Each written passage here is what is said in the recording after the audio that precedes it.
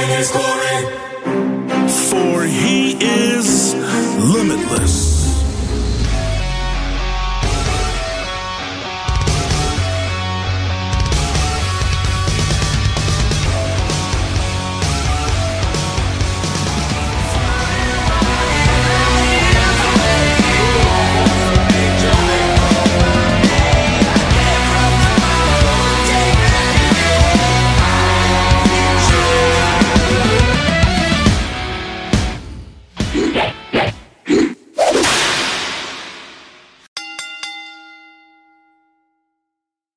Hello, ladies and gents, boys and girls, children of all ages. Welcome back, should I say, to another episode of your favourite wrestling podcast. My name is James. I'm here with my boy Steve. How you doing, sir? What's up? I'm good. How about you? I'm all right, mate. I'm all right. We haven't spoke for a while. It's been a while. It has been a minute. Yes. What you Americans would call a hot minute. It has been a hot minute. Yes. How you been? What you been up to? Fill me in. Same old. Just working out and training. You still rolling around? Are you still wrestling? Rolling around still. Good. How is that going? You're back at your normal school, right, in the great land of Houston? Yep. That's just for people that may not know. Booker T's school, right? Yep. Does he pop in much? He's starting to pop in a little bit more. How is he? Does he know you yet by name or? Nah, but he's seen me do my thing. Oh, fair enough. Yeah. How do you feel with it though? Since coming back from like Florida, whenever it was last year, like, do you feel better with it now? Do you feel more, what's the word, like well-rounded? Are you a technician? Are you a grappler? Are you a diver? Well, I feel more confident in my abilities than when I was in Florida because, I felt like I needed to keep up with everyone. But I feel a little bit better. I'm starting to get in more work with the advanced guys who've been there, so I'm trying to keep up with them now. But, yeah, just still working on stuff, keeping everything, basic before I add my little spin to things and start throwing myself around, but not throwing myself around like Darby Allin. No, I ain't gonna throw myself like that. There will be plenty of Darby Allin chat coming up. Mm-hmm. But yeah, rolling down the aisle. Yeah, man. Like, it's been a while since I last spoke to you because lots of things happened. I think the last episode we did was, I want to say this is episode 14. Would that sound correct? Yeah, I don't know. That sounds like a lot. For us. I swear to God, I think the last time we talked was before City took on Borussia Mönchengladbach. That's how long I felt. I think it's been that long. To think as well now that you've actually my team lost as well in the semi-finals, so I'm not going to give you too much stick. You got to a Champions League final. I know you're disappointed, but I cried like a baby. Just for a disclaimer for our folk out there, Steve supports Manchester City for some reason. Never been to Manchester. I can hear the booze already on the podcast. You know what, right? So I watched that game on Saturday. Just for people in posterity here, it is now Wednesday, the 2nd of June, recording this. But yeah, I watched your game Saturday, right? And I feel like I was swaying more your way, just because I thought, well, Chelsea have won it before, and I mean, I wasn't asked really. I was like, oh, whoever wins it. But I was like, well, I think I'd prefer City to win it because they were the better, like they have been the best footballing team this season, I think. But yeah, you came up short, man. What happened? What happened? Well, two things. One, Raheem Sterling is in the worst form of his life, and two, Pep decided no holding midfielders, so that was annoying. If anyone follows Steve on Twitter, mate, he has got like a vendetta, is probably the right word, against Raheem Sterling at the moment. He's just been called up for England as well, named in the England Euro team, and you are not happy about that either. Absolutely not. As an American, for some reason, you attach yourself to England. I imagine that's because you know folk like me and Ian and whatnot. I just feel that's the way to feel so much closer to you guys. Right, right. Well, hopefully we'll get out to see you like in the not too distant future. I Oh my mean, God, I'm excited. Hopefully, once the band lifts are starting to ease up a little bit, a little bit more. I think. Hopefully, you'll you be know, here by next year. yeah. I mean, I reckon it could be soon. Like to be honest, I mean, I've got my second vaccination jab in like 2 weeks, so Oh, it'd be interesting to see. Like, I think once people are vaccinated, I think there's no excuse for why it can't happen. I I guess. mean, yeah. But, Did you see the AEW crowd? It's like, oh yeah, I mean, we are going to talk about a lot of wrestling this episode because like I say, it's been a hot minute. It's been since WrestleMania, in fact. So, hmm but yeah, Double or Nothing, we're going to get into very much shortly. I just want to pick your brain very, very quickly first on. So WWE announced that they're going back in front of crowds in July time. I want to say. Can't remember the exact dates. I mean, I yeah, should have. July 16th, Friday Night SmackDown. And what's the show that's going to be in Houston? You're getting one, right? We're getting Friday Night SmackDown. Oh, you're getting SmackDown. Yes, we're getting the very first show back with fans. Are you going to go? I assume you're going to go. Yeah, but like the thing is, like, see, like I have friends actually coming in from New York who are gonna go to Money in the Bank, so I might just skip out on SmackDown and spend the whole weekend up in Dallas for Money in the Bank with my friends who are coming in from New York. Dallas, Texas, which hopefully we'll all be able to re-meet So, yep. next March, next April time for the big one. But no, I mean Money in the Bank. Or if you come to Vegas for a couple shows, you know. Yeah. So me and Steve are trying to plan a trip to. Well, I mean I've got to wait still at the moment because actually, funnily enough, like half an hour before coming on the line with you, I just got an email to say that Lady Gaga's show for July in London is now postponed until next year. So I know that sounds disappointing on the premise, but also where so Katy Perry announced her Vegas shows, which we're interested in, and Gwen Stefani has also announced hers for like later on in the year. So people are going back to Vegas. So I'm like, well, my priority is trying to get to the Lady Gaga show in Vegas because we all know what happened last time.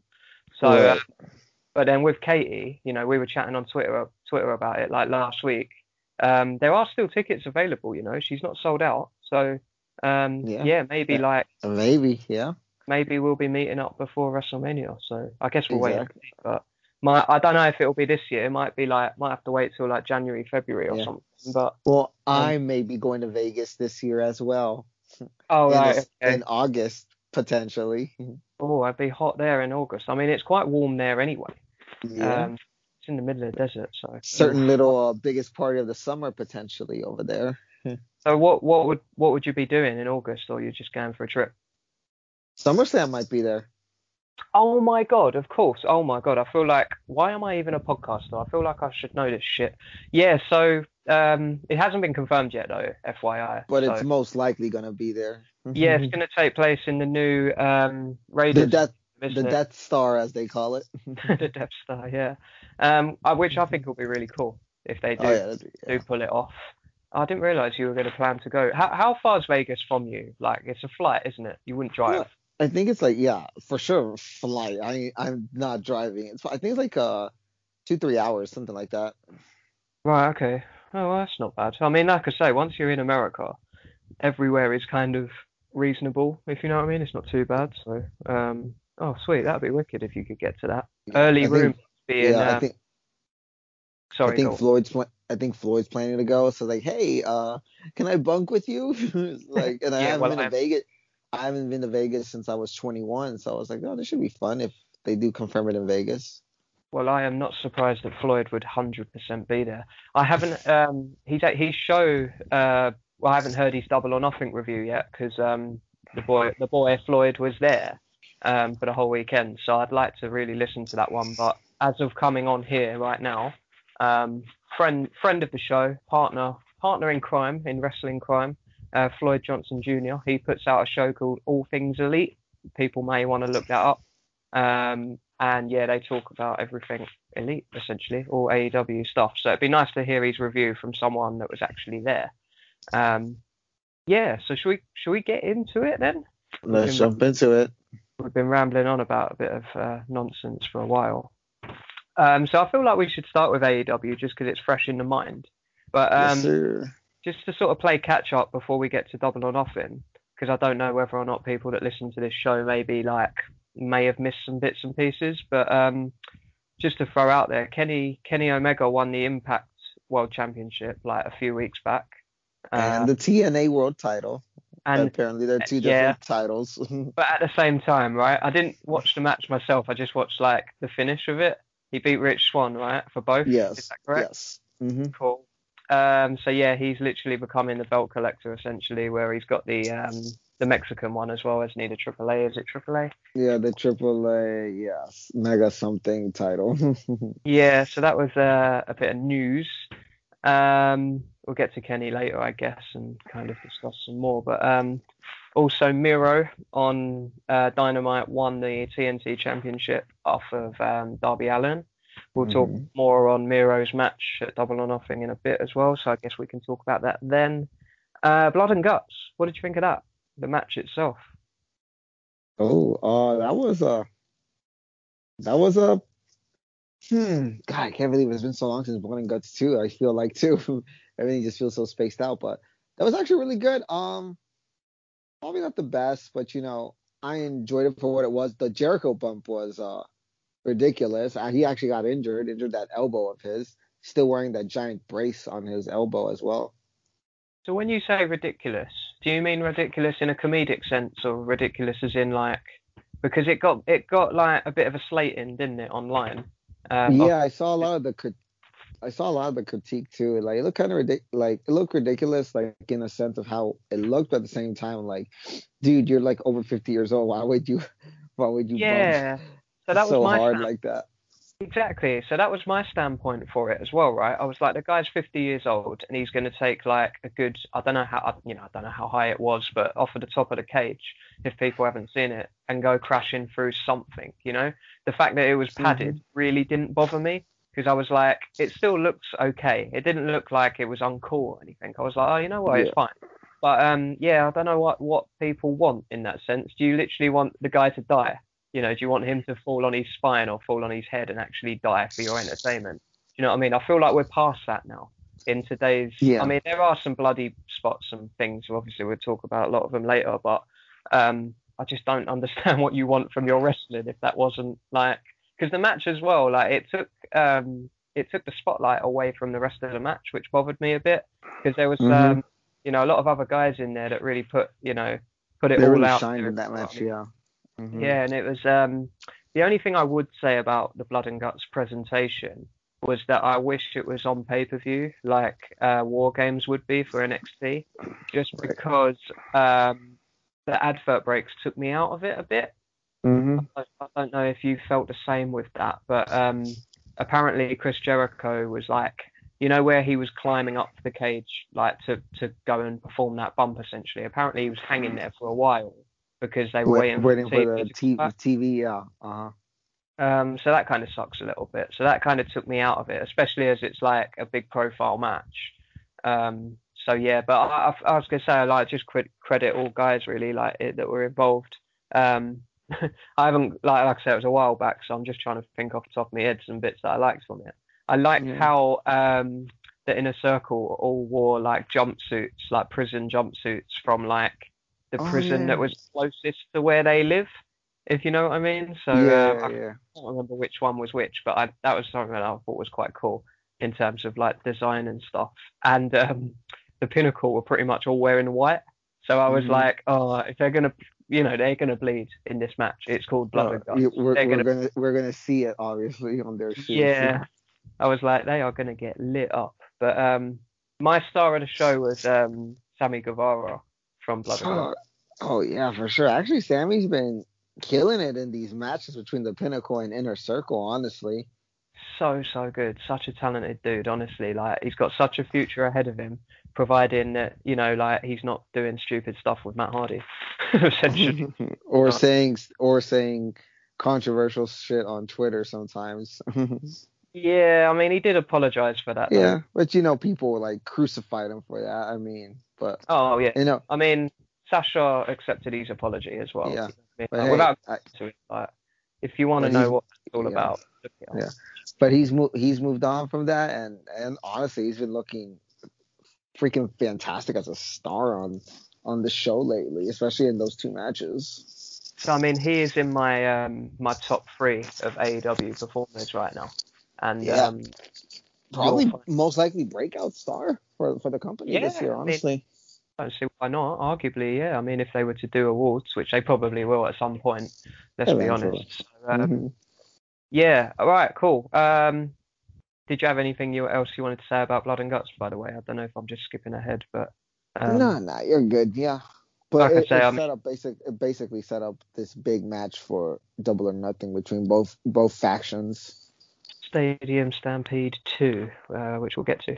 But just so people know, I mean, I know we're 14 episodes in now, but we're not like a play-by-play podcast.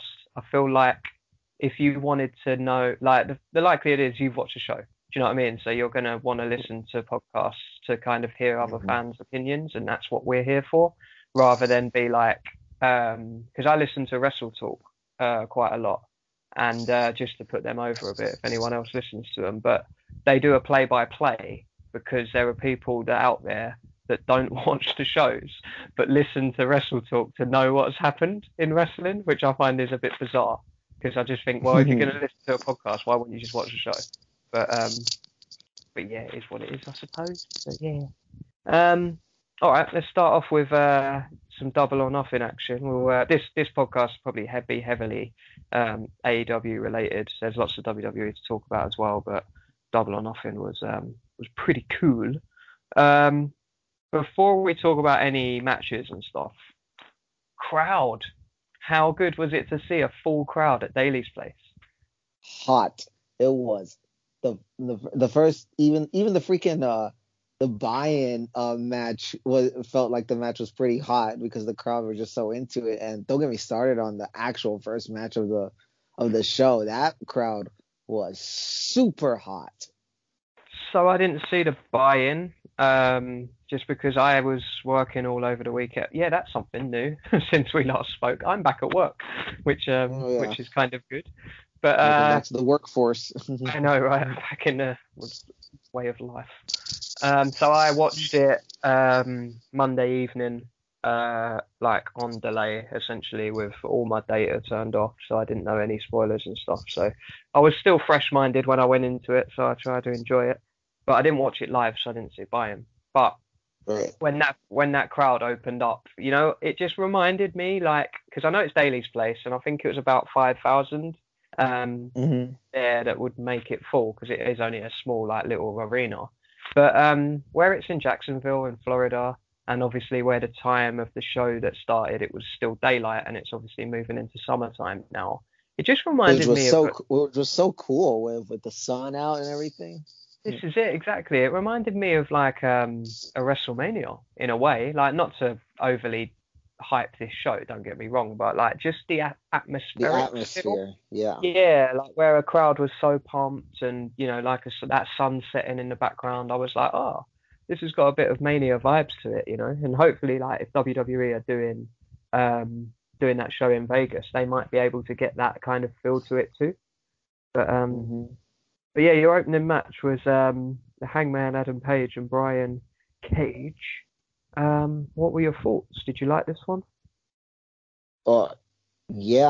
Freaking brutal for both of them. Freaking diving and freaking just like killing each other. I think there was a spot where at one point they each tried each other's finishers at one point, although Cage couldn't get the lariat, but I think Cage couldn't get the lariat, but Page was able to hit Cage's freaking finisher on him, and I like the finish because like FTW came out to try and help Cage, but like he even got the belt handed to him, but Cage refused because he said he got this, but in the end that cost him because like, I mean, honestly, he should have probably just taken the help just to win, but in the end, Cage was able to hit his lariat and Cage, honestly, yeah. So I remember a little while back, I listened to a Brian Cage interview. I think it was on Unrestricted, AEW's podcast. Hmm. And I'm putting over a lot of podcasts today. But yeah, listen to that one as well. That's their official one, which is quite cool. But I've always thought like Brian Cage was just like a musclehead, Hmm. and he was kind of like everything I didn't want to like. But I quite like him, and like the way that he spoke and presented himself on that podcast, I thought, oh, actually, he seems like he's got a bit of a personality, which is nice, rather than just being like He's Brock not just a Lesnar, hunk of meat. Yeah. big men slapping meat type. Do you know what I mean? I Yep. was like, oh, he's actually all right. So, yeah, no, I quite enjoyed this match. Like, I like the Hangman anyway. I see he delivered the, is it called the F10, which just on the Yeah. premise sounds silly, but The I see F10. that Yeah. he delivered that, and Brian tried to do the buckshot lariat and kind of Bookshot. slipped. There he is. Yeah.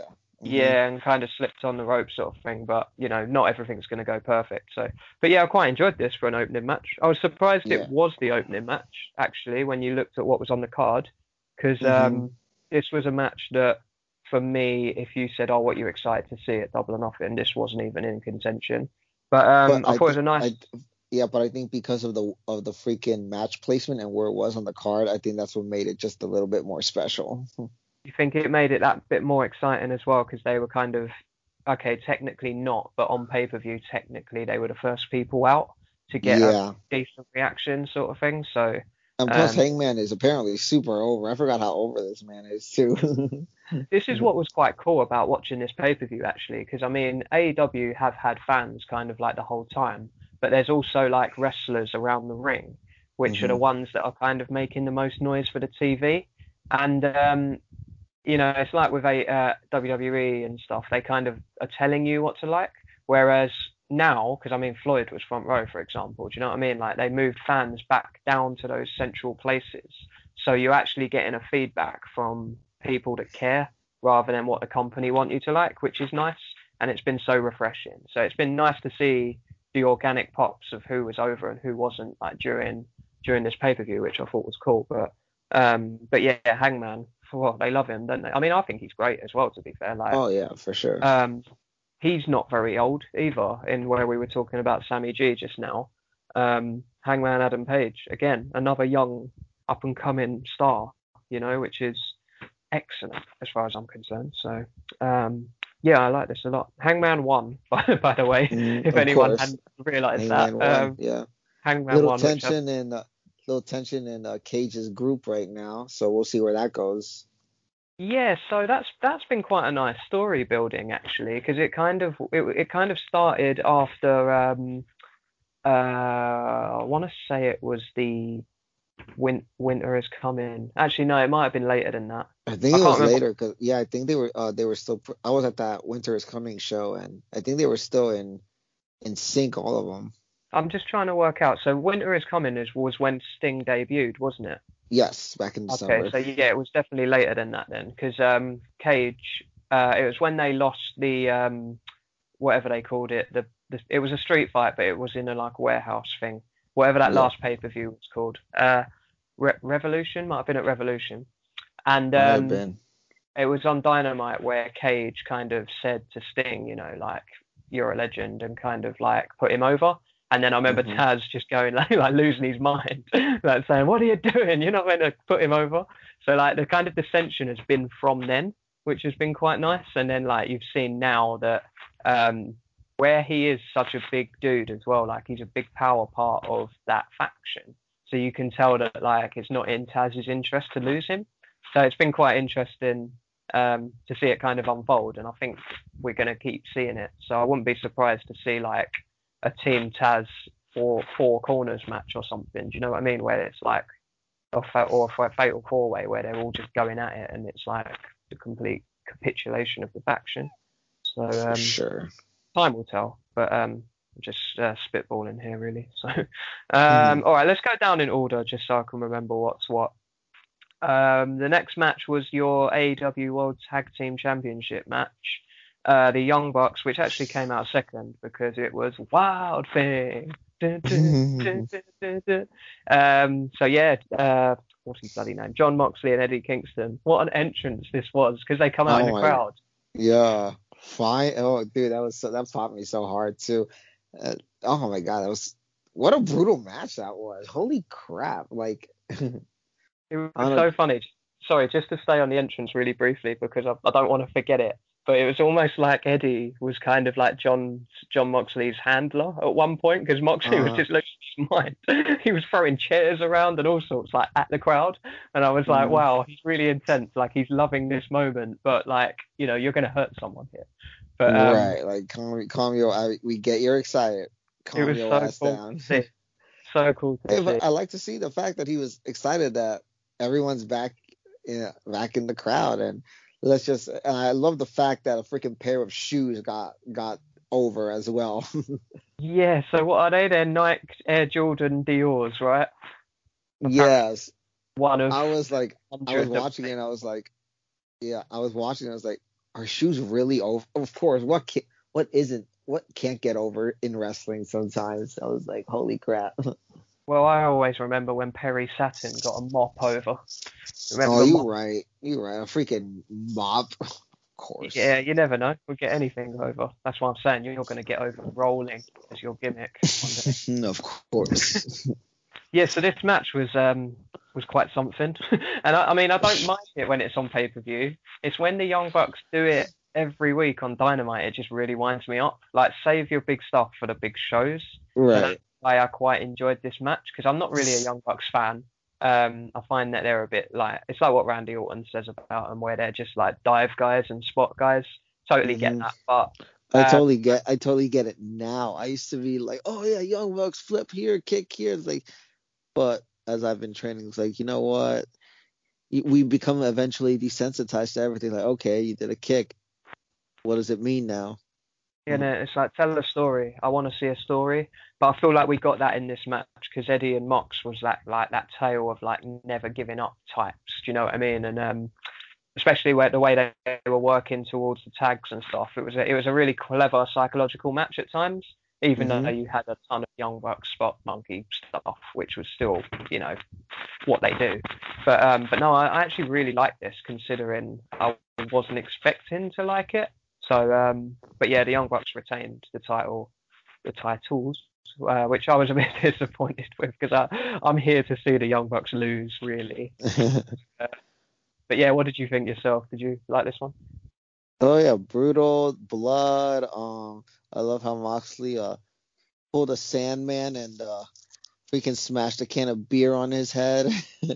uh, freaking like this. I like the story I think the psychology of the match was mainly carried by Kingston and Moxley, like you said, and I was really hoping that I knew they weren't gonna lose and was, hey, you know what, they had me believing, hey, you know what, these guys might actually win the titles, but in the end, the elite keep the gold. I'm not usually a fan of putting the titles on two singles guys either, though.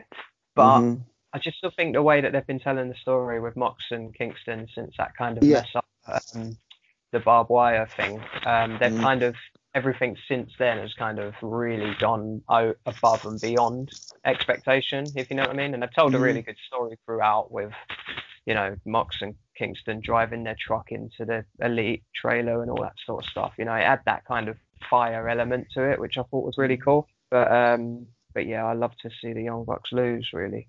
But I kind of consider them an actual team because because of the prior history they had. Like they have teamed up. I know way before WWE and AEW way back in their indie days. But like, I was like, okay, maybe reuniting. So that's why I consider them a legit team. fair enough, yeah. I mean, Kingston as well was really over, like during the match. Rather, like hmm with the entrance, it was kind of like Moxley took, most of the limelight on the entrance that they made. But during the match, every time Eddie got that hot tag, you could really feel the crowd were really behind him, which is cool as well. Because again, he feels like he's been around the game for a long time because he's been on the indies and stuff. But like in front of a television audience, he's kind of new to people. So I think that's quite interesting to see him kind of do well. So yeah, I'm all for it, but just the wrong result for me personally. Like I said, I'm not really a fan of two singles guys holding the titles, but if it's a case of not having the Young Bucks as champions, I'm all for it. I don't know. Maybe that's just my biasness, but yeah, it was another cool match. And I kind of thought at this point, like, this show cannot keep up this intensity like all night, because I thought I was watching it after a day's work as well, and I was like tired from a day's work, but still pumped because it was really good stuff. That's good shit, as Moxley. Good shit, as Vince would say. Vince would say. So that moved us on to the Casino Battle Royal, or Battle Royale. So the winner of this match gets a future World Championship shot. But just to run this by you, because I'm not entirely sure, it's not like Money in the Bank, is it? It's more like you just get a match at some point, rather than you can't just sort of cash in on a champion at any point over the year, can you? It's literally like you'll get a match down the line. Yeah. So that said to me initially that the winner may not win the championship like straight away, but it's there anyway as kind of like a just a kind of like, future. I guess, for like a little filler. I always consider that, okay, the winner of this is usually going to be like a little stopgap between the next challenger. That's how I see it sometimes. Yeah, probably bang on there, in fact. Just before we go into who won and who came second, I guess, the Moth, the man of the hour, what's his name? He came out as the Joker. Lio Rush. Lio Rush. That's right. Sorry, well, in my notes I literally wrote down Moth. I didn't write anything else. Moth. So I was like, what's his name? I forgot his name. Yeah, he was the number, whatever it was, the last entry. Was it number 21 or something? Because they come out Joker. in fives, don't they? Yeah. They come out in fives to like the suits of a set of cards, and then you get the Joker at the end as like the surprise entrant. And yeah, it was Lio Rush, which I thought was quite cool. I didn't think he got the best reaction though. I don't know if that was just me, but watching it, I was like, they didn't seem that bothered by him. What did you think? Same. I felt the same. And even when I saw Lio Rush come out, I was like, don't get me wrong, Lio Rush is very talented, but I was like, I thought it was I had no idea who I was expecting in that last spot, but I was like a little disappointed. It was Lio Rush, but hey, it is what it is. I wasn't expecting anyone because they didn't build it up this time round. Because like I think they learnt their lesson from when Christian debuted, that they were like, okay, maybe we shouldn't overhype it. Yeah, I mean, I love Christian, but I was like, the way they built it up, I was expecting like CM Punk. Do you know what I mean? And then it wasn't. So maybe they learnt their lesson from that. But yeah, Lio Rush is a very, very incredible performer. Super, super quick, ridiculously quick actually. But yeah, he didn't win, which I was pleased about, because as soon as Jungle Boy's music hit, oh my god, that crowd reaction for Jungle Boy. Everyone was dying for Jungle Boy to win this. Do you think people were into Jungle Boy or they're just into the music? That's one thing I was trying to work out. Oh yeah, because first of all, the song is fantastic. I love it. I don't know. I think people support Jungle Boy. I mean, he's freaking young. Like he's got that underdog that's like, yeah, you will never expect this guy to be world champion, but hey, let's cheer him on. Maybe he could pull the impossible. Yeah, I'm a big fan of Jungle Boy. I'm hoping to actually meet him in November. There's a Comic-Con in Wales, which isn't that far from me actually. It's about like 2.5 hour run, something like that. But Jungle Boy and Dr. Britt Baker, who we will talk about in a bit, DMD, are going to be on it. So I'm hoping to go to that, providing, we're still kind of COVID related. So I'm not sure if it's going to go ahead or not. So I haven't actually paid for anything yet, but definitely eyeing that one up. But yeah, super happy for Jungle Boy. I noticed as well that the celebration at the end, I'm not really complaining about it. It was just something I noticed. Kind of went on for a while because of the music. I found that it was almost like TK backstage was like, hold, because he wanted people in the crowd to get that music over, which I think is over anyway. Just so people are aware, like sort of TK bought that music, like the rights to it for Jungle Boy. I think it was like for a Christmas present, wasn't it? and then he's been using it since the New Year sort of thing. So, but it's super over. That's one thing I would say about it. It's super over, and I love it. So, yeah, Jungle Boy beat Christian Cage at the end, which I was very happy about. Yes, sir. And Christian Cage was the first entrant in the. He went from start to finish. He just didn't win. Yeah, but that's not that impressive to me. It's not like going 1 to 30 in the Royal Rumble, is it? It was like this match, for example, just according to Wikipedia, was 23 minutes long. The Royal Rumble's an hour or just over an hour. So it's not like he did what Edge did. Ain't 20. I mean, for 23 minutes, it's still 23 minutes. Oh, what did you think of when the Acclaimed come out and did these rap and he said something about Christian and Edge, and Christian, his reaction, he looked at, I think it was the referee, he looked at the referee and went, what did he say? Like, he didn't even hear it. It was so funny, honestly. It's just something I picked up. I don't know if anyone else saw that. But dude said, I did not notice that. I did not notice his face. That's funny, actually. It's when he come out, because he was rambling. And I think Christian just showed his age, as if to say he doesn't listen to like rap music. And he was like, clearly, what did he say? Clearly. Whereas the whole crowd had just gone, oh, like genuine beef or whatever. And Christian was like, what? What did he say? I missed that.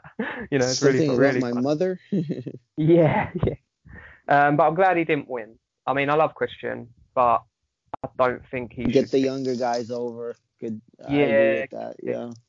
Don't mind if he has a world championship match at some point. Oh, I'm pretty sure he will, but I think AEW is trying to push some of the younger guys and get them over. So you know what?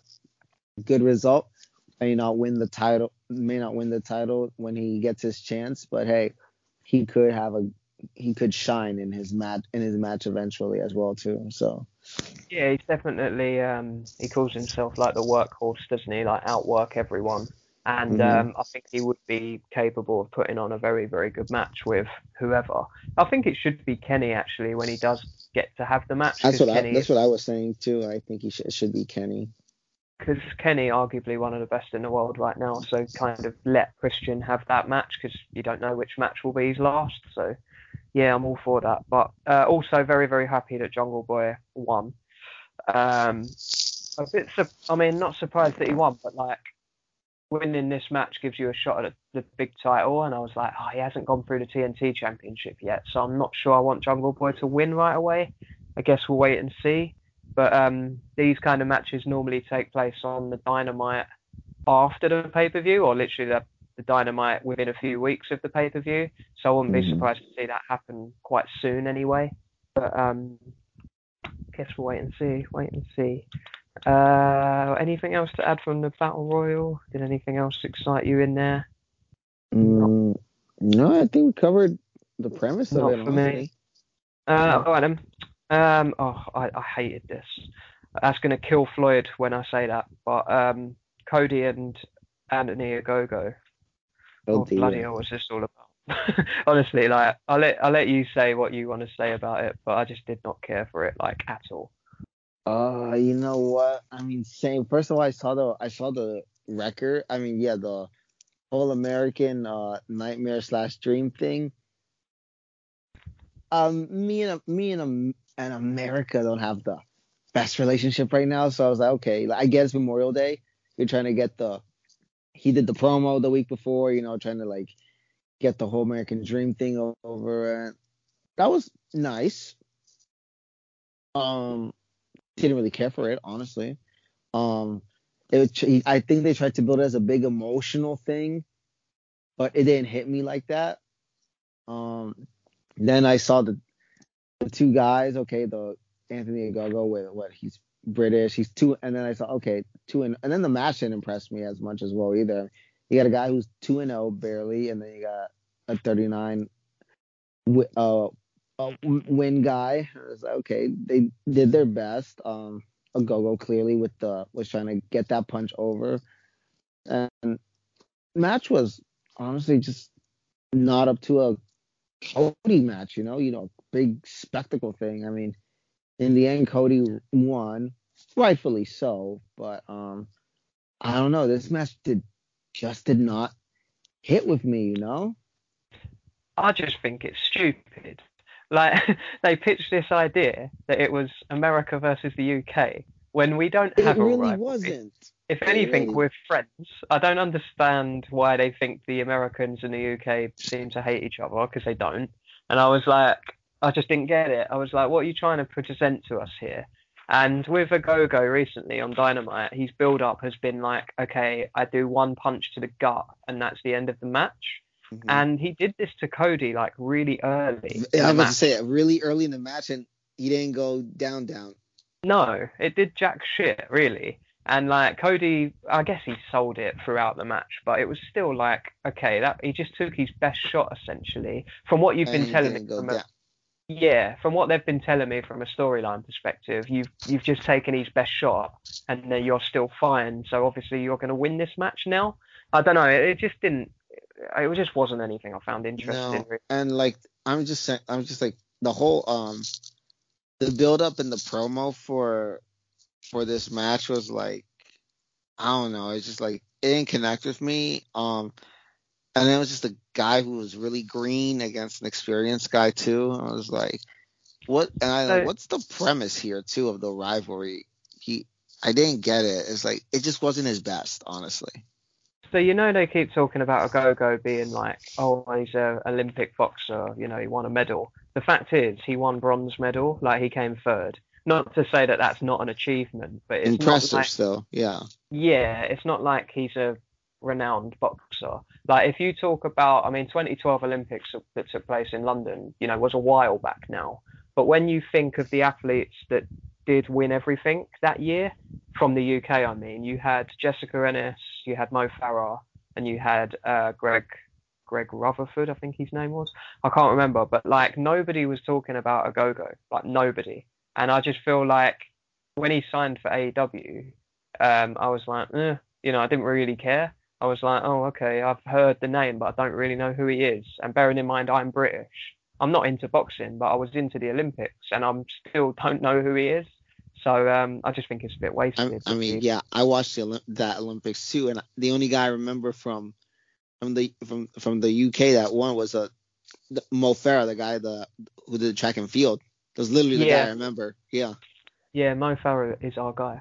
The other thing I hate about his character as well is like his entrance. He has like the Big Ben gongs essentially that would go off like around New Year's Eve, and then what's the other thing? They call him the governor, and I hate that so much because that's so stereotypical. The governor. Don't they call freaking? I swear to God, they call Danny Burch that as well on NXT as well. Like the governor, Danny Burch, and it's like, okay. Yeah, it's just cringe, to be honest with you. It's just, no one wants that. I mean, the UK is more than that, just to throw that out there. But for a match that we weren't interested in, we spoke a bit about it. So we spoke about how we didn't fancy it. Yeah, it was pretty much the only match really that I disliked for the most part. But yeah. All right, moving on. TNT Please. Championship time. Miro and Lance Archer. What did you think? As Floyd would say, meat slapping meat? Big men slapping meat. There it is. Yeah, it started off pretty fast with the Lance Archer dive. That kind of looked a little bit botched. I don't know at the beginning. He's a big boy though, isn't he? It looks dodgy because he's a big boy. I thought he got caught on the top rope. Like, ooh, did he get caught? They caught himself on the top rope? Yeah, because that dude is huge. Yeah, he's a big dude, so it don't look comfortable when he does it. He always looks like he's kind of going to fly too far or something. But I'm glad Miro won. Yeah, right, correct result.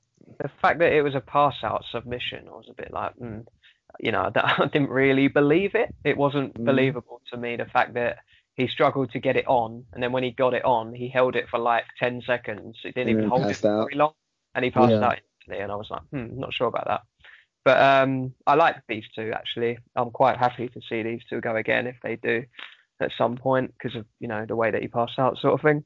I just wish Jake the Snake wasn't, like, involved physically, because that bothers me. because he's not well. He's not a well man. The man is not well. And I don't want to see him involved physically. The fact that is, when he does his promos and he can barely fucking talk, do you know what I mean? He's all rusty in his voice. I'm like, please don't take any more bumps. You don't need to. So that worries me a little bit. But what I was worried about is the snake taking the bump.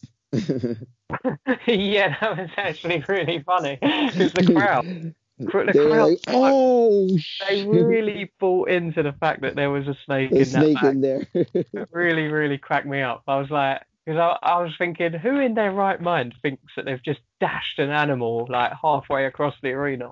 It really cracked me up. It added a little bit of spice to the match though, which I thought was funny. But I'm really happy for Miro at the moment. But I mentioned it before we started talking about Double or Nothing because I said he won the title on a Dynamite, which was cool. But I like Miro. I don't want this to come across as too negative, but I thought he left WWE to go after the big one. Do you know what I mean? He's still kind of at like, because in WWE he's like mid-card, mid-table US title. I'm not saying TNT title and the US title, but they kind of are the same level, honestly. Yeah, they kind of are. They are your mid-card titles, and I'm like, although I'm happy he won a title, because I wasn't happy about how he came into AEW really with the whole best man gimmick, because I thought it was a bit lame. But now that he's won a title, I was like, I wanted him to beat when Jericho had the AEW title, like when he was the first champion. I wanted Miro to beat him for it, because I thought, that would really cement your legacy as I'm going to be a top guy from now on.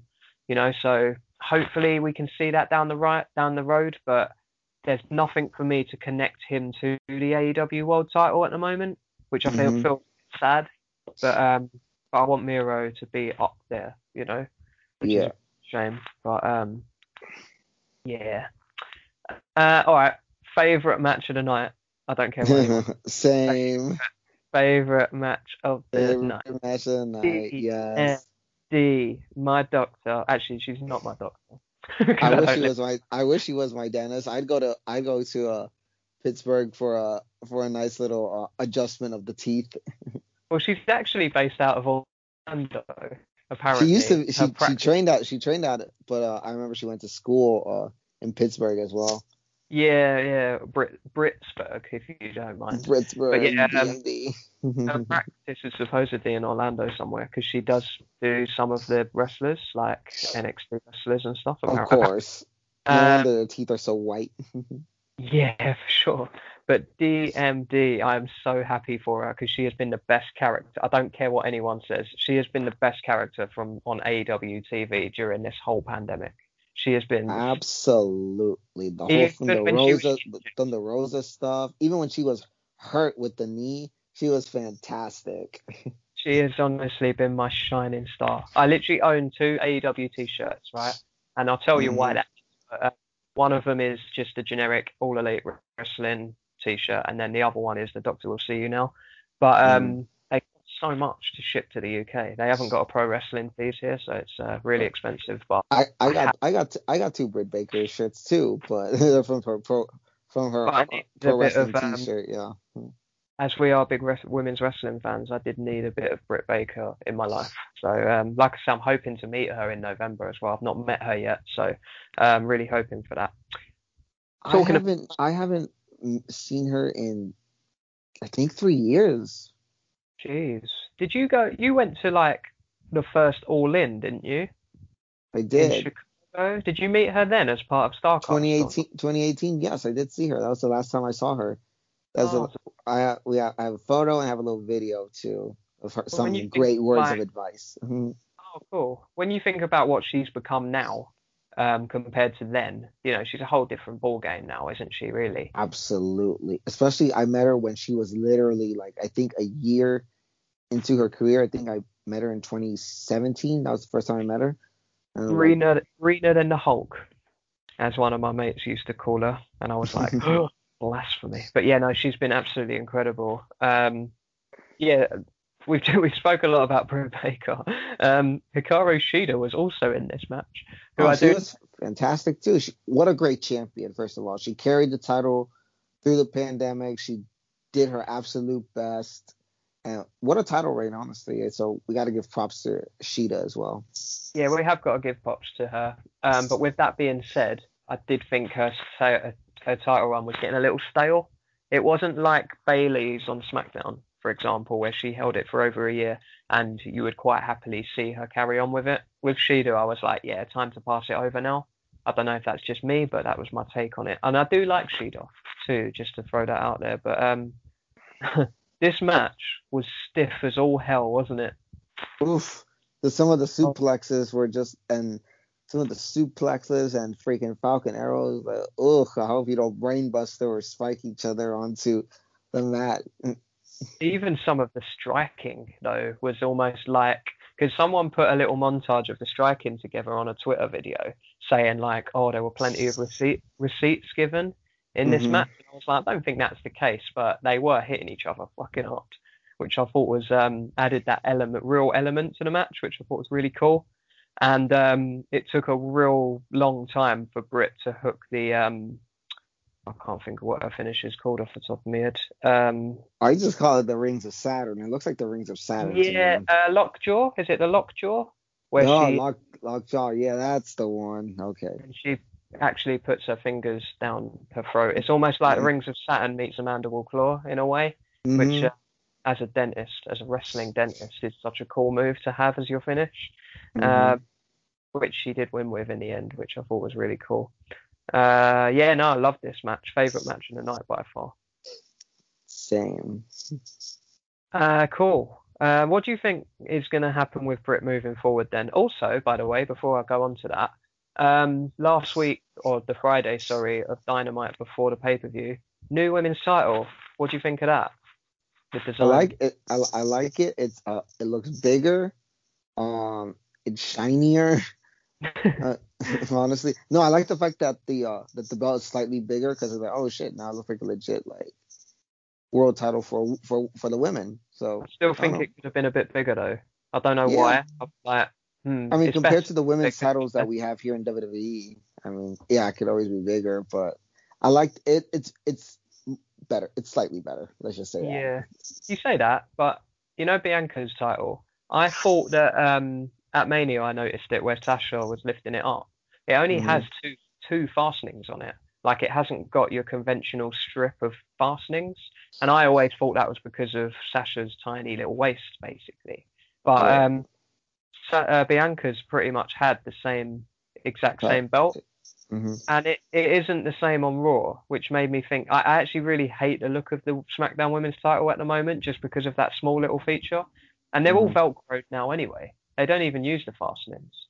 Apart from Reigns, I think Reigns uses the fastenings on the Blue Universal, but every other title in WWE is Velcro strapped now, I think. I don't like the Velcro strap. I like, where you have to actually put the fastenings on. I think that's what makes a title belt a title belt. Oh my God, watching Dynamite on Friday, Tony Schiavone was having such a hard time putting the belt on Shida. The fact that he actually just gave up and the referee took over. I was like, you know what, maybe we should go Velcro too.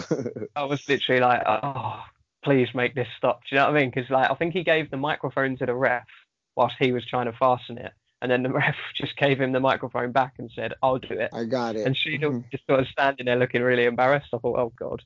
But the belt is lovely, the new belt. I just wish it was like a tiny bit bigger, maybe. But it's much better than it was. Because that first belt, I was like... I remember like a freaking toy. Oh, it didn't even look like a toy. It looked like something for a baby. I was like, oh, this is awful. Because it looked tiny, like really, really small. But yeah, it's not Sheeta's belt anymore anyway. It's the Doctor's DMD. So with a new belt and a new winner comes a new T-shirt. I don't know if you saw on Pro Wrestling. Yes, already. And new. And new for Dr. Britt. I only want the one T-shirt from her at the moment anyway. So yeah, cool. Following match was another match that I just really wasn't into actually. Not as bad as the other one, because I was quite interested to see how Sting actually performed in ring, because this was his first kind of like live debut, I guess. But yeah, Darby Allin and Sting beating Ethan Page and Scorpio Sky. Um, yeah, what did you reckon? Um, hey, you know what? For a 62-year-old man and him still throwing himself off off the stage sometimes, and freaking the Stinger splashes, and the man could still work. Honestly, he looked really good. Of I thought course, they beat up. Of course they beat up on Darby. Obviously, that's how it should go. Beat up the little guy, but that was pretty good. And the dude, Sting was over as hell still. Crazy, but yeah. hey, yeah. Um, Honestly, I'm not gonna say it was my favorite match, but I was like, hey, it was there. It was cool to see. I guess it was cool for him to see Sting live, back in action, and I ain't got much to say about it. It was fine. It was just a fine match for me. yeah, fine is probably the right word actually. I mean, I'm quite happy to not see Sting wrestle. I'm quite happy for him to just be there as part of the show, but not actually be involved. Because when Hmm. he took his t-shirt off, right, and he had his kind of singlet on, it got a pop. But I was like, he doesn't look good. I was like, why have you popped for that? It doesn't look nice. Like he's not that muscular. He looked a bit silly, but um, I'm also not a fan of Darby Allin, so that's why I'm not invested in this. I just find him a scrawny little bastard, basically. I just don't think he's. I think he wrestles too dangerous. I think he's like one move away from seriously hurting himself and No, seriously. I don't. I remember it was Ethan. It was Ethan Page who like literally gorilla pressed him into the crowd, and it's like, dude, you don't have to do that spot.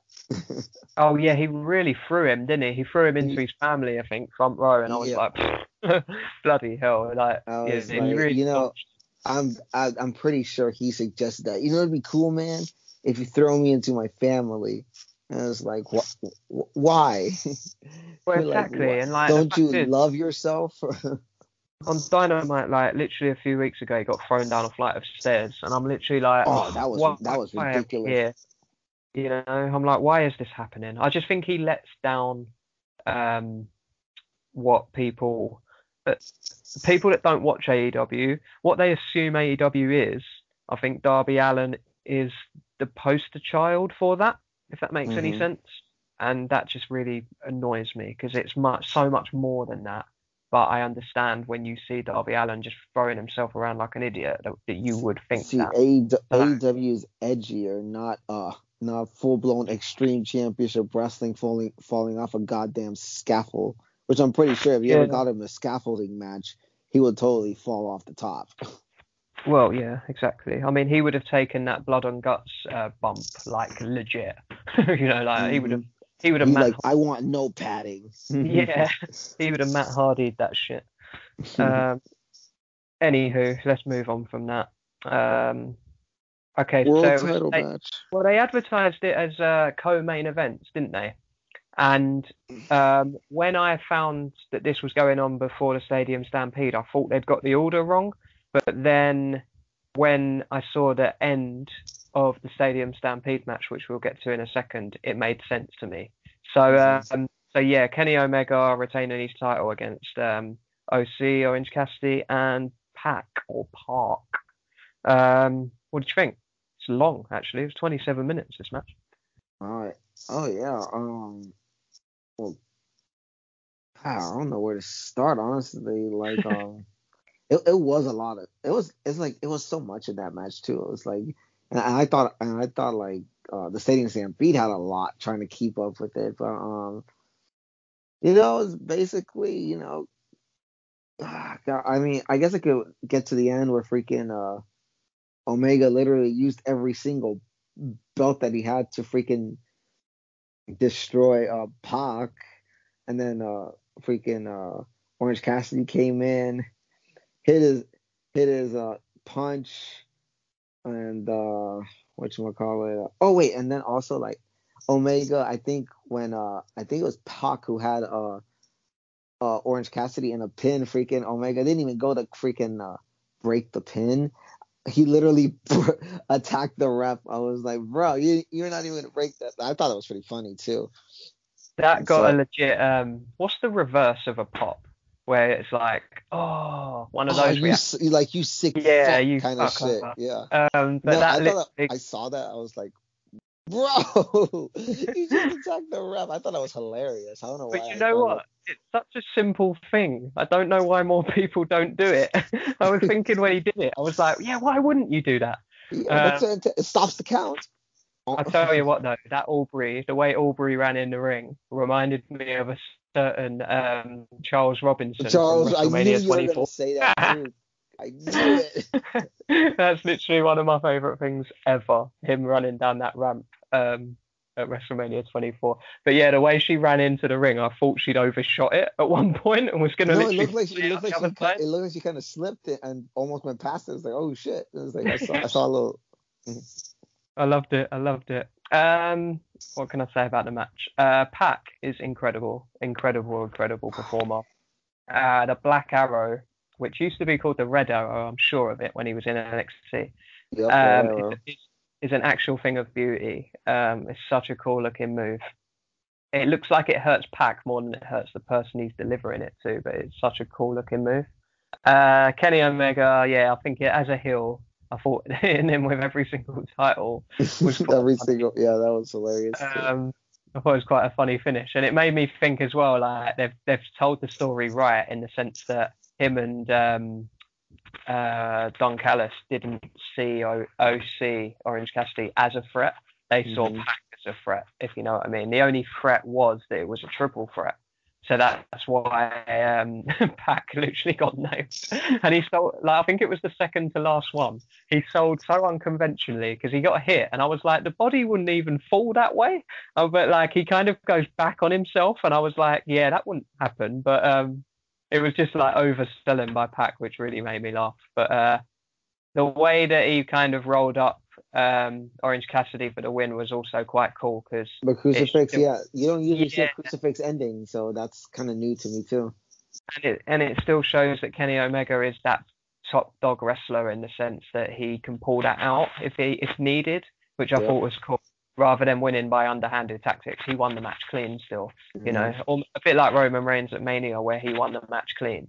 I thought that's what you need in a top heel as well because then they can brag being the best. So I thought that was cool as well. Awesome. Pac ain't done with him yet. No, which is cool because Pac won the first one that they had, didn't he? At All Out, I think it was the first All Out AEW pay-per-view. Pac beat Kenny Omega on that pay-per-view, so they are certainly not done here, which will be very cool to see in the future. So your second main event, co-main event, was the Stadium Stampede match. 2 of 2, hopefully, because where we're going back to crowds now, I don't think I want to see a third, or I don't want to see any more of these, because the first one was very comedy, wasn't it? Very comedic, where I found this one was a little bit more rough around the edges, which I thought was fine, because they can't both be the same. What did I like from some of this stuff? We'll go one at a time, so see what we liked. Just trying to think. Oh, when Jericho was backstage, not backstage, but like in the Jacksonville Jags like meeting room area. Oh, the football coaches area. They were just like looking at him. And there was it was after that. So there was a standee, like a cardboard cutout of Tony Khan's dad. Oh yeah, that was funny. Yeah, and that really cracked me up in the sense that he patted him on the head as if to say like thank you for everything. That really made me laugh. Thank you for letting us destroy the facility.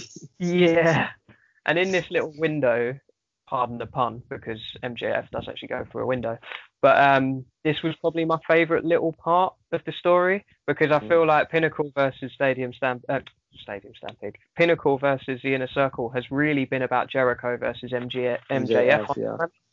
So this was my favourite part of it, and the fact that he had Floyd behind the little cupboard pull-out thing as well, I thought was a nice touch. And pile driver on the table, I was like, oh, there was some really rough stuff in that little segment, and that was probably like my favourite part of the Stadium Stampede match. So, but yeah, I'll throw it over to you. What was another bit of this match that you liked? Oh, I liked when they were in the also in the office, but I liked when they were in the football offices with the new head coach of the team, and they were just like staring at him while they were fighting. Kind of gave me vibes from Money in the Bank when AJ and Daniel Bryan were fighting in Vince's office, and he was They like, had to "Get out!" Yeah, and they were like, "Oh, we'll put the chairs back." That was really Yeah, fun. except they didn't put the chairs. The coach was like, "Holy shit!" So I found that pretty cool too. The way the camera cut was as well, where MJF just goes kind of flying past them. Yeah, just like with a chair. Yeah, because I was like, I didn't see where he went, and then on the replay, he actually goes through a table after going over that hedge sort of thing. So I was like, bloody hell, MJF actually took a battering in this match. Oh my god, NJA took a freaking baseball bat to the. I was like, first of all, what's a baseball bat just doing inside of a freaking cupboard? Just like, why is that there? Definitely, it was very odd. What about you had so everyone was kind of teamed up quite perfectly with this. So you had Wardlow and Jake Hager together as well when they went through that wall. Through that wall, yeah. But the wall looked like it was put up especially for this, if you know what I mean. The way it crumbled. Yeah, prop wall, yeah. Yeah, it wasn't like a wall, you know. It was a definitely a prop wall, but I still thought it looked cool. Yeah, it looked good. Yeah, it looked good. A decent visual. Back to you. Anything you got? I thought the freaking fight segment between FTR and freaking Ortiz and Santana was pretty cool too, especially where like they and Tully Blanchard, they were just like went to go they were gonna fight, but then said nope. First we're gonna drink, take a shot, and then we're gonna fight. Who is the bloke DJing? Because that was a bit wasted on me. But apparently he has a history with Santana and Ortiz. What was that? Apparently he has a history with Santana and Ortiz, and I think that was Conan, wasn't it? Yeah, I don't know who that is though. I mean, maybe okay, back in TNA, he was like the brains behind LAX, the group that Santana and Ortiz came from. So right. When I was like, I couldn't even think of the guy's name at the time. It was like, what's this guy's name? I've seen him everywhere. I said, oh, that's Conan. And then he even stopped Tully Blanchard from attacking or Santana and Ortiz too. So I was like, okay, he got involved too. I think it was around this same time as well, where they were just throwing bottles at each other. I know they were like, again, like the prop wall, they were like prop bottles that just smashed on impact. But every single throw was incredibly accurate, and I was like, they're getting really like nailed on here. I thought that was quite cool. And then for me, it was the finish really, because we were talking about him earlier with Sammy G. He had a bit of coach. And your coach, yeah, literally, like, just getting a flurry, like at the end. It was nice to see those two, kind of wrap it up, if you know what I mean. I thought it was quite cool, because then he gets the 3 count, and then there's like a couple of second gap before the others kind of come into the ring to celebrate. And where I said that I was a bit concerned, or not concerned, but I was a bit confused why this match went on last. The finish of it then kind of told me why, and I really liked that Double or Nothing went off the air with everyone singing Judas together. I thought that was really cool. I would have loved to have been a part of it, actually. I was literally like, oh, I need to be in an arena to shout Judas. I've been part of one. That's it. And it was a smaller crowd as well, wasn't it? At that, but you could still hear it though. That's the thing. Yeah, because they pull the music down as well, don't they? For the like. At the end, they pull it down. Yeah. But yeah, I thought it was really cool the way that the show went off the air in the end. So I was like, actually, I think they got it right in terms of the order. So yeah, I liked it a lot. So what would you rate Double or Nothing out of excellent, good, satisfactory, or poor? I give it excellent because I think the fans just made it that much better. They gave it an extra intensity and stuff. So I give it an excellent, honestly. I'll give it an excellent. The Doctor won as well. That was probably my favorite part as well. DMD. Yeah, no, with Jungle Boy winning, the Doctor winning, Miro retaining, all that mid-card stuff was pretty much nailed on for me. So I was like, yeah, that's pushed it up to an excellent. So I haven't had a chance for people, like, because on previous podcasts, I was watching everything live. So I was able to put like a little poll on Twitter to see what the general census was immediately after the show. But where I'm Mhm. now back at work, I'm watching things on delay, so I haven't been able to do that for you, unfortunately. But Steve says excellent, I say excellent. So if that helps any decision making process you have, watch this show if you haven't seen it already. I really liked it. So yeah, that was some AEW action. AEW supposedly is still going to be on Fridays for the time being because of the NBA. You might be able to clue me in on that more, I think maybe. it's the NBA and hockey playoffs going on right now. Okay. Are Houston not in the playoffs this time then? Nah, they trash. They trash. They won it last year, didn't they, or the year before? I swear. Nah, they haven't won jack shit since the baseball team here, which they cheated to win the title. Oh, fair Clearly, I'm shitting on my city right now. So yeah, you really are. You really are. Okay, cool. Let's do some WWE action. We'll break it down because I mean we didn't do a review of Backlash because we both I think that was actually the week that I went back to work, went back so it to was all a work. bit Yeah. chaotic. So we never got to do it. So that's why I suggested maybe kind of putting it involved with this episode. So that's why we're doing it now. But rather than talk about that show because it's kind of feels like a lifetime ago, and the only thing really worth talking about for me was Cesaro's performance. Fantastic. Yeah, exactly that. I thought he put in an incredible shift for his main event match, but inevitably lost, which I think everyone kind of predicted anyway, because the tribal chief is the absolute don at the moment. So Acknowledge him. you better acknowledge him. So yeah, let's start with SmackDown then. Some stuff that we're enjoying. Okay, so let me put a question to you. If there wasn't the Roman Reigns stuff and the tribal chief stuff, do you think SmackDown would be considered a good show? Well, you got Bailey and Bianca. I literally only watched, other than the tribal chief, I watched for that. The tag titles are, I mean, Dominic and Ray, I guess. That Honestly, was sorry, just to cut you in there because that technically happened at Backlash. I didn't like the way it went down, but Ray and Dominic winning the titles, you know, first father-son team to ever win tag titles together. I thought that was quite nice. But it depends if you're a Rey Mysterio fan, I feel, because if you don't like Rey Mysterio, you would have hated that. I don't know, but I'm happy for them. Why not? The tag titles mean nothing anyway, so you might as well do something with it. oh, it makes some history, I guess. Yeah, do something with it. But honestly, I think if we take out the tribal chief, there really isn't much. Like, what's Apollo Crews doing with the Intercontinental title right now? So that was the only thing I was going to say. The Intercontinental title picture for me is great. Great to excellent, actually, because you've had Apollo, Sammy, Big E, Kevin Owens. Yeah. Mostly those four, but I suppose you've kind of had Baron Corbin and Nakamura kind of around it as well. Oh, even yeah. though that's a thing. Even though they've kind of gone off to do their own thing, they're literally fighting over a prop, like a toy crown, which seems so sad. But I guess it's the King of Strong Style, so it makes sense. It's really weird, right? Because I was watching it on Saturday, sorry, thinking, but I don't know why I would side with Shinsuke here. He's a thief. Baron Corbin just wants his property back. That's literally all the story is. It literally just really made me laugh. But made me laugh for all the wrong reasons, I guess. But no, I'm really enjoying the Intercontinental picture. It just kind of sucks a bit that I guess it's heelish, but it just annoys me a bit because you're having a really good match.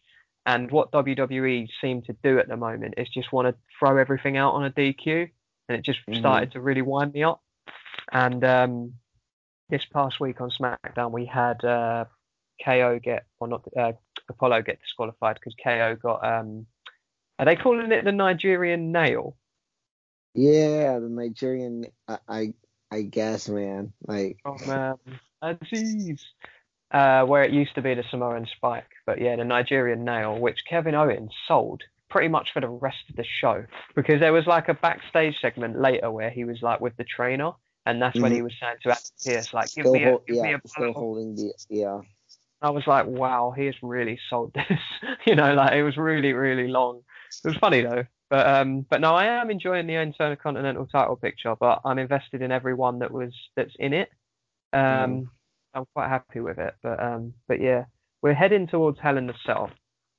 So I guess I'm really annoyed at this, right? Because the next pay-per-view should have been Money in the Bank, and I'm not annoyed that that's not next, but I'm annoyed that Hell in a Cell has just been seen as filler, because Hell in a Cell shouldn't even be a pay-per-view. It should be a match type that comes once in a blue moon. It shouldn't be like every year you have 3 Hell in a Cell matches on one show. It just seems a bit silly. But they've moved that forward, obviously, to have the Money in the Bank in front of the crowd, which I understand, which you will hopefully be at. But in terms of Hell in a Cell, so include Raw and SmackDown into this, is there anything that you can pick off the cards that would warrant a Hell in a Cell match? I wouldn't say Bobby or Drew, because it doesn't feel like it's a blood feud. It feels like, okay, we've just been fighting for this title for the last few months, but it doesn't feel like I have to beat you into an inch of your life to get rid of you type of match. I'm pretty sure Bailey and Bianca are going to be in that Hell in a Cell match. Pretty sure when they make the rematch. Is that I don't even think that's worth the freaking Hell in a Cell match. I don't think Bailey has done anything that bad to make Bianca want to like bring her to an inch of her life. Okay, maybe played with her hair or pull on pull on her giant earrings, but sounds like no. playground stuff. She played with her hair. She played with her hair, so I have to kill you.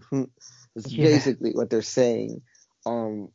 Honestly, I don't think there's anything worth it.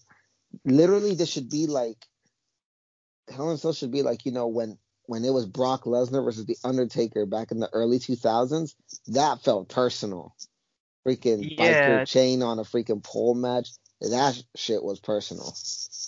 I was gonna say, I just like I say, but then you got Hell in a Cell kind of like every so often, rather than all the time, I suppose. But no, the only thing I can really think of is with the Roman stuff. So I feel like it might be a reverse of the Hell in a Cell match we had last time, where rather than Roman versus Jay, it'll be Roman versus Jimmy. Maybe. I don't know. I'm just trying to think of something. And to be honest, the Roman story is the best story in WWE at the moment, I think. I love that so much. It's just how far they can stretch it out, really. Because I think the end goal is Roman versus The Rock at a WrestleMania. But I don't know whether or not they want to do that in Dallas or whether or not they'll wait till LA. So it'd be interesting to see where they can go with that. But yeah, that's the only kind of real thing that I can see in a Cell match, I suppose. But I guess we'll wait and see. We'll get back to talking about some generic WWE stuff in a minute. But I've got breaking news, Steve. What's up? So my phone has been buzzing like whilst we've been chatting, because I'm looking at it all the time just to see notes and things. But this is news coming in from WWE official Twitter. I'll read it to you. WWE has come to the terms on the releases of Braun Strowman, Aleister Black, Lana, Buddy Murphy, Ruby Riott, and Santana Garrett. WWE wishes them all the best of their future endeavors. What? I am stumped with this company. You're going to the name in there for me, well, 2, I guess. Strowman, I'm not overly that bothered about, even though, like, they were building him as a superstar. I'm not really that fussed about him because I'm not necessarily a fan. But Aleister Black, Ruby Riott. He just came back, and he was sort of in the IC title picture. Yeah, he was. He literally just come out and kicked off Big E's head. Do you know what I mean? Like twice. So that's very, very strange to me. Ruby Riott's another one. I don't really what's going on there behind the scenes. Buddy Murphy as well. I mean, he's not been on TV for a while, so I'm not necessarily surprised to hear that one. But also super talented guy. Why would you let someone like that slip away? I am very, very confused with this company. I don't know what's going on. Very, very strange stuff. Wow. Just let that sink in for a minute or two. But yeah, we just discussed SmackDown anyway. Raw, anything exciting you're liking on Raw? Nikki has an opportunity for the Raw title. Yeah, but I hate the way that she's got it. It sucks. Like, Yeah, I know. she's seen as so weak in the sense that, like, oh, if you can last 2 minutes against Rhea and then again against Charlotte, I was like, nah, this ain't the way to book your women's division. Do you know what I mean? Or, Like, I'm just looking at the slight positives. She's on TV since she's come back, so yeah, I guess that's good true. on her. I mean, I'm only looking at the positives. I know nothing is gonna come of this. I'm like, hey, you're on TV. I've always, since after the list you just told me, I'm always like, please don't put my friend on the chopping block. She's been working so hard. you know what, right? Just to talk about those releases, like this really sucks, right? And it's got me down a bit now. Actually, I'm just thinking about it, and I'm like, well, you know where people say like, oh, AEW, and I'm like, but. And everyone's saying, oh, yeah, but AEW can't have every ex-WWE person. Yeah, but if WWE want to release super talented people, why wouldn't AEW take them up on it? You know? It just makes no sense to me. Like, you're just playing to their hands. But then AEW's already got quite a stacked roster anyway. So where are they going to fit? We forgot to mention this part in AEW. Mark Henry signed. Oh yeah, that was a weird one. That kind of just came out of nowhere. He's going to I was like, he's going to be involved with Dark Elevation, isn't he? Something to do with a Big Show as well, or Paul White. Something to do with that. But have we spoke since Billy and Peyton got released? Did we mention that on the last one? Oh no, we didn't. I don't know if we did or not, but yes, we did. Remember, I think it was like a few days after Mania. Billy and Peyton were released. Yeah, we did talk. Yeah. Which, by the way, listen to their let me plug in a podcast. Then freaking listen to Off Her Chops by Cassie Lee and Jessica McKay. So it's on Spotify and everything. So listen to it. It's actually a really fun little listen. Not too long, and yeah. So if you want to promote that, I would have done, because I've been listening to that. They've only done 2 episodes so far, but it is so It's funny. been fun. Yeah, they're so funny. Honestly, they're absolute nutters. We're their little pork chops, as they call it. Little pork chops, mate. But what makes me laugh with it is that I can't tell which one's speaking because their accents are so similar, and I'm like, it wasn't until on the latest episode, Jessica, aka Billy, said, "You're joking me, mate." And when she said, there it is. I was like, okay, that is Billy. It really made me laugh. So, but yeah, we spoke about them then. But what is going on with WWE, man? Honestly, this company makes me sad at times. Speaking of making me sad, where we were talking about Raw, Shayna Baszler's booking, man. What is happening? She's a joke now. It really, really makes me sad because she is super talented and everything she's blooming wrestling Reginald at the moment, the Somali, and losing. I totally forgot he was still on the roster. Oh, it makes me sad, really, really sad. Also, what you just said about Drew and Bobby. I like Drew, I like Bobby. I think we're just waiting to get to Bobby versus Brock at SummerSlam, maybe, if it's in Vegas as well, in a stadium. I think that's going to be the answer. But the fact that it's Drew again, I know Kofi has just been bumped the last couple of weeks up to like the main event. Just to kind of give it a bit more of a fresh feel. Watching Raw this week, I really wanted Kofi to win that match, just so we had a different match at the pay-per-view. I love Bobby, I love Drew, but I don't really want to see them go again. Do you know what I mean? Like, the fact that we had WrestleMania and then WrestleMania Backlash, that's when those feuds need to end. They don't need to go on any further than that. But I think we'll be seeing Drew and Bobby for the next year or something. Do you know what I mean? It just I mean, keeps. freaking, they've been wrestling for that title since the horror show at Extreme Rules. Jesus Christ, that was That's ages. almost that was a year ago in June. They've been fighting for that title for a year. Man, well, it is June, so Oh, it's a year. Oh my Well, I mean, God. it took a little break when Drew faced Randy for what felt like a lifetime as well. God. What is it about the WWE title picture that feels so long and so long-winded? I don't know. Very Well, confusing. for see, I No, don't mind long-term booking, but god damn, but like the thing is they don't know how to build. yeah, WWE aren't capable of long-term booking anymore. Trust. Um, with that in mind, we spoke about Rhea and Charlotte, I guess, very briefly. But hmm Charlotte, again, you know, title picture, again. I'm just running out of things to say about this now. I Uh, have nothing to say. honestly, I think she wins at Hell in the Cell. I thought she was going to win at WrestleMania Backlash. They're just desperate to put the title back on her. you, And that's you, just, you know, you you know know, what? I think they're saving this for like she might actually win this.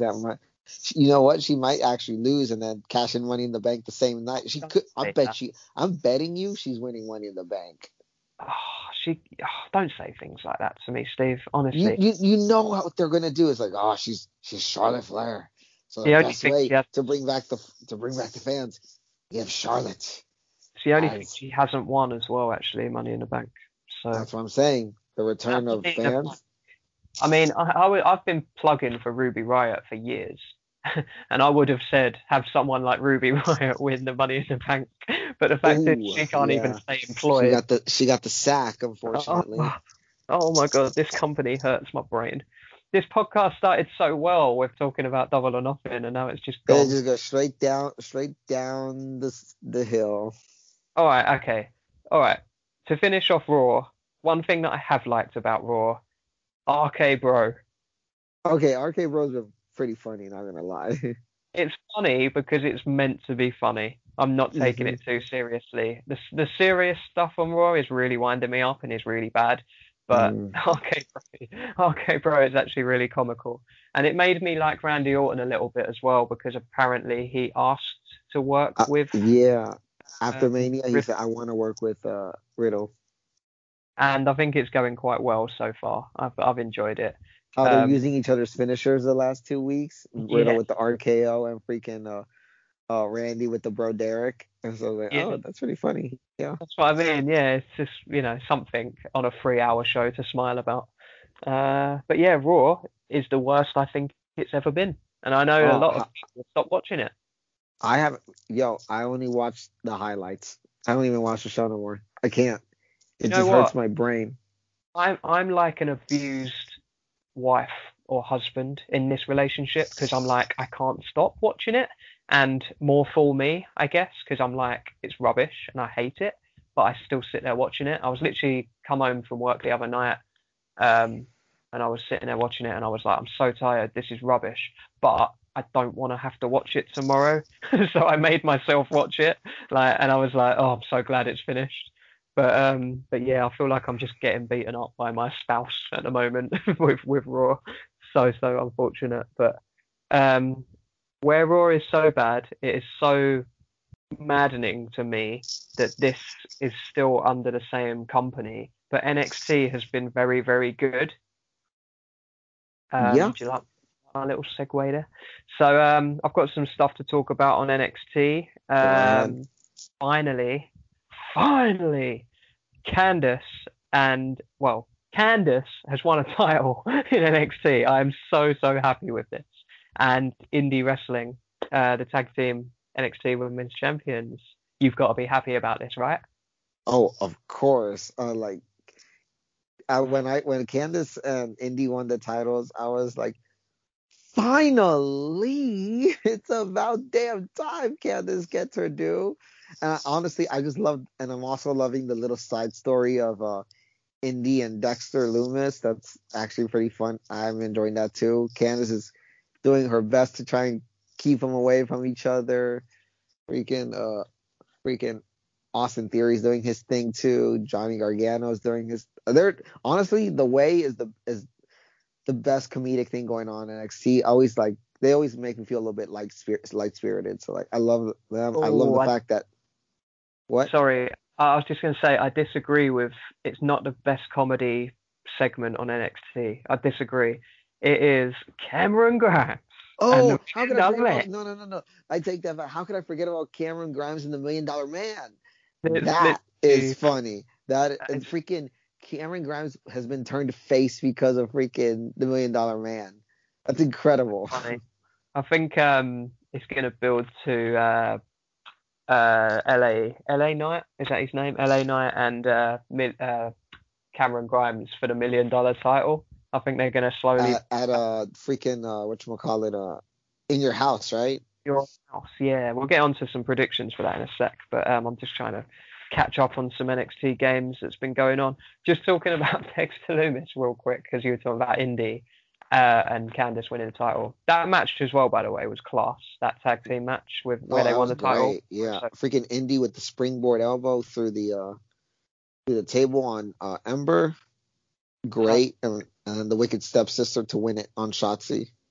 Poor old Shotzi had to take the L, but this is the thing that, like with NXT, where it is so good, you don't want to see someone lose, and it's so frustrating. But I'm loving myself some Shotzi, and I even like Ember as well. You know, like Ember for me is probably like, I don't know actually.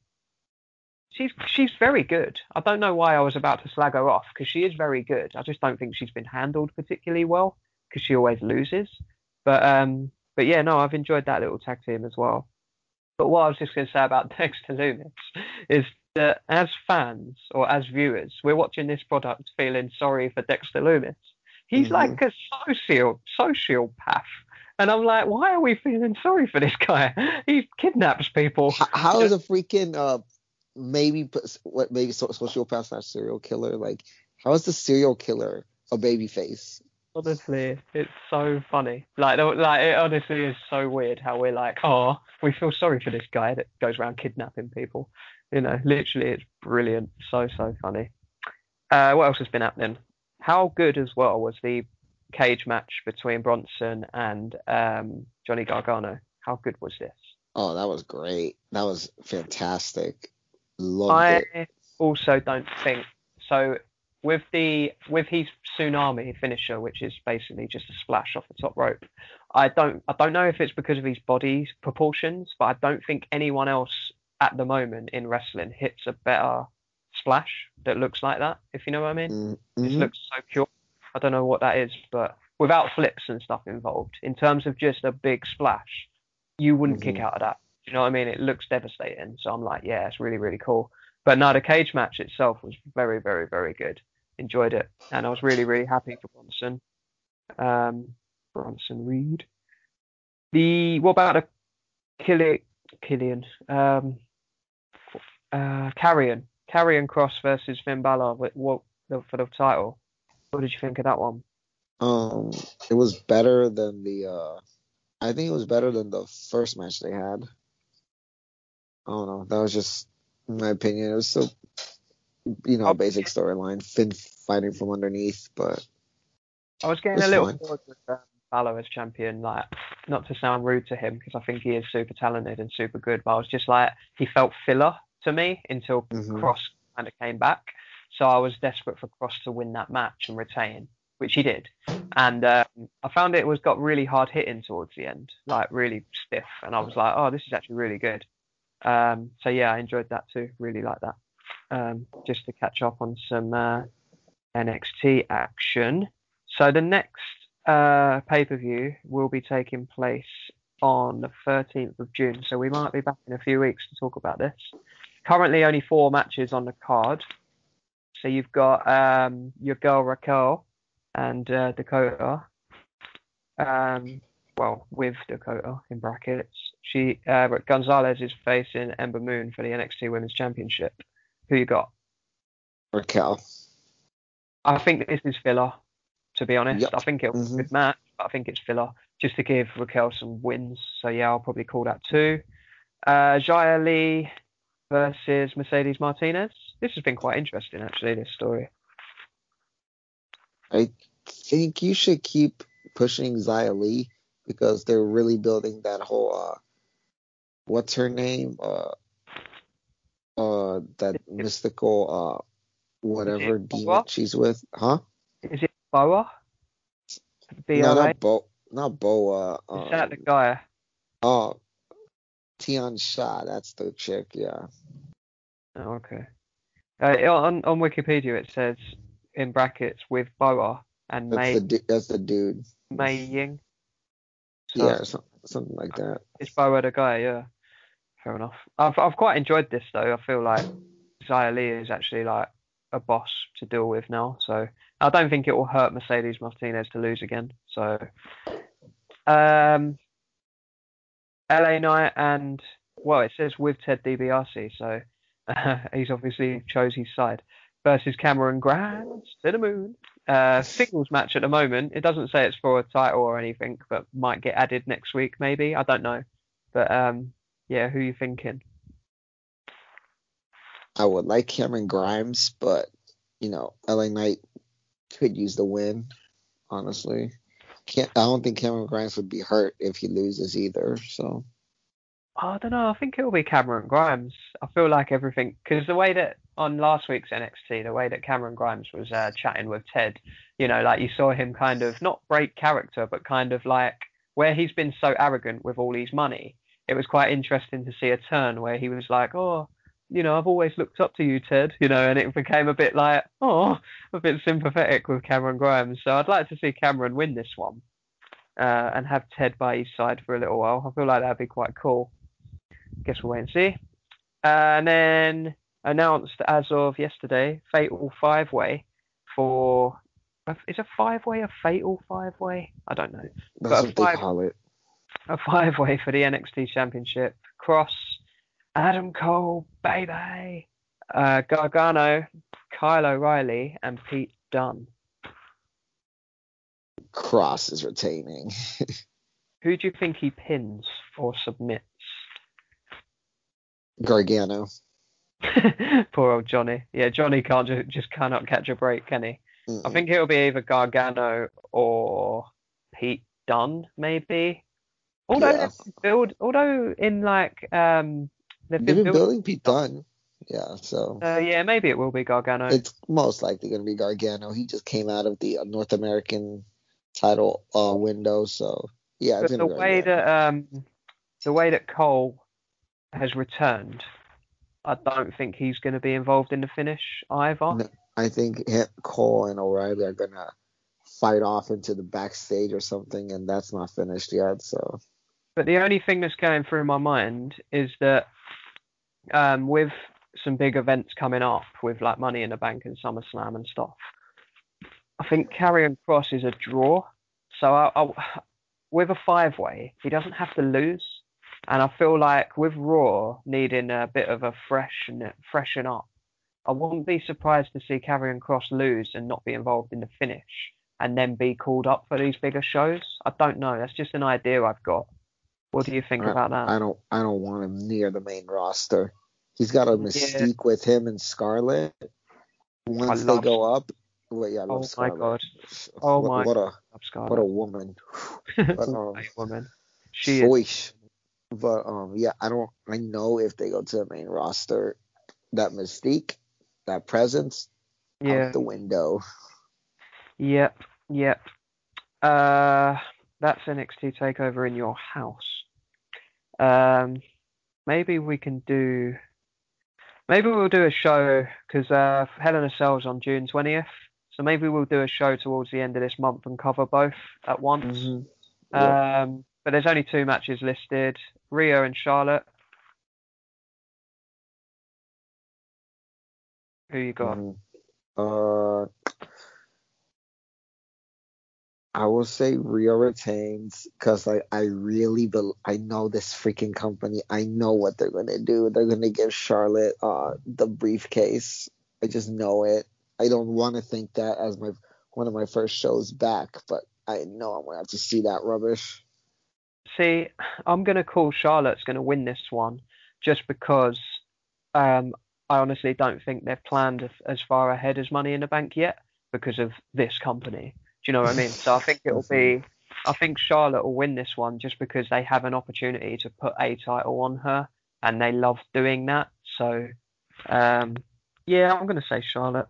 And then you've got Bobby and Drew as the other match at the moment. So, what are you calling on that one? Bobby. I think Bobby will retain. Yeah, I think Bobby retains to get to the Brock match. I don't think it necessarily needs a title, but it adds a bit of fire to it, I suppose. So that'll be Hell in a Cell when that takes place in a couple of weeks. So, yeah, I mean, that's all I've got for wrestling as such. Have you got anything else you wanted to add? No, I think we've covered it all. I've got something I want to add. What's up? Fantasy Premier League. What happened, man? Oh. What happened? You know what? Pep Guardiola fucked my freaking lineup so many times, just like he fucked the freaking Champions League. So you know what? Hey, hey, at least I finished top 4. I'll take that. They call it Pep Roulette for a reason.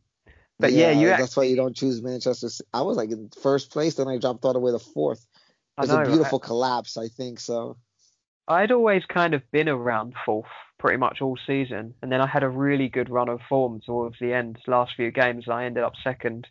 We were never going to chase down Harry at first. He was far too good. I got 2nd. He was I was gone. I was well happy with that.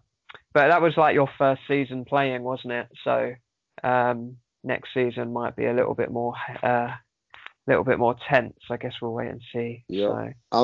I'll take a Champions League spot any day. Yeah, I mean, kind of like Liverpool will take a Champions League spot. More so than my bloody Arsenal, my beloved Arsenal.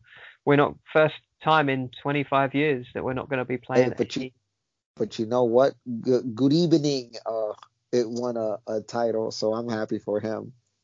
Yeah, so were we actually, because I mean, he didn't do particularly well with us, but he kind of did better than Arteta.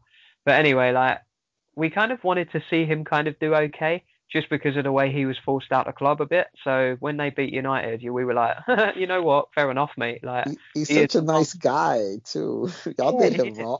Y'all did him wrong. He actually is. Yeah, he is the master of the Europa League. Good evening. Yeah. So yeah, I'm happy for him. So, all right, let's look to wrap this up then. Been on just over an hour 40. An hour 40, blimey. Who's your favourite active wrestler? Right now? Oh, let me think. Who gets your wrestler of the episode? You know what? I'm gonna give it to my guy. Sammy G. He's just been so good the last few months. Like, I have to give it to him. And it feels like a few months since we last had a chat. So, my wrestler of the episode is going to be DMD, Dr. Britt Baker. What a woman. So where can people find you on the socials? It's me, Stevie13, on both Twitter and Instagram. Cool. I am at what am I at? I'm at James Pewey with an IE 91. I can be found on both Instagram and Twitter. Yeah, that'll just about do it then for this episode. I guess we'll look to come back and cover In Your House and How on a Cell towards the end of the month, I guess. Anything else you want to add, Steve, or is that you done? One more thing. I will not be having silver hair no more. Oh, what's happened? Oh, nothing. We're changing up the color. You've just grown out of it. No, I'll bring it back, but I'm experimenting with colors right now, so. Okay, I do like a bit of color. If anything, I'm just trying to let my hair like kind of grow a bit, because where I was dyeing it so much, I kind of killed it, and then I shaved it all off. Like around December time, I literally went proper bald, like completely bald, and now it's just kind of grown back to kind of like a number 4, number 5 at the moment. So don't know. I have no hair plans at the moment, but. Maybe I have a long-term booking for my hair. Oh, you do? You're just experimenting with color, are you? Yep. Fair enough, son. Fair enough. Yeah, I guess I've had nowhere to go. Do you know what I mean? I normally do it when I'm going somewhere. So say for example, WrestleMania 35, I had long hair and I dyed it like orange because of Becky or nothing for Mania 35. So, but yeah, at the moment I'm just letting it do its thing. I've got no plan whatsoever. So, cool. Right, so that will do it then for this week's or this. Not week. Imagine if we went weekly. That would be something. This will do it for this episode. Thank you all for listening. We do appreciate the love. We'll see you again down the road. Take care and bye-bye. Bye-bye.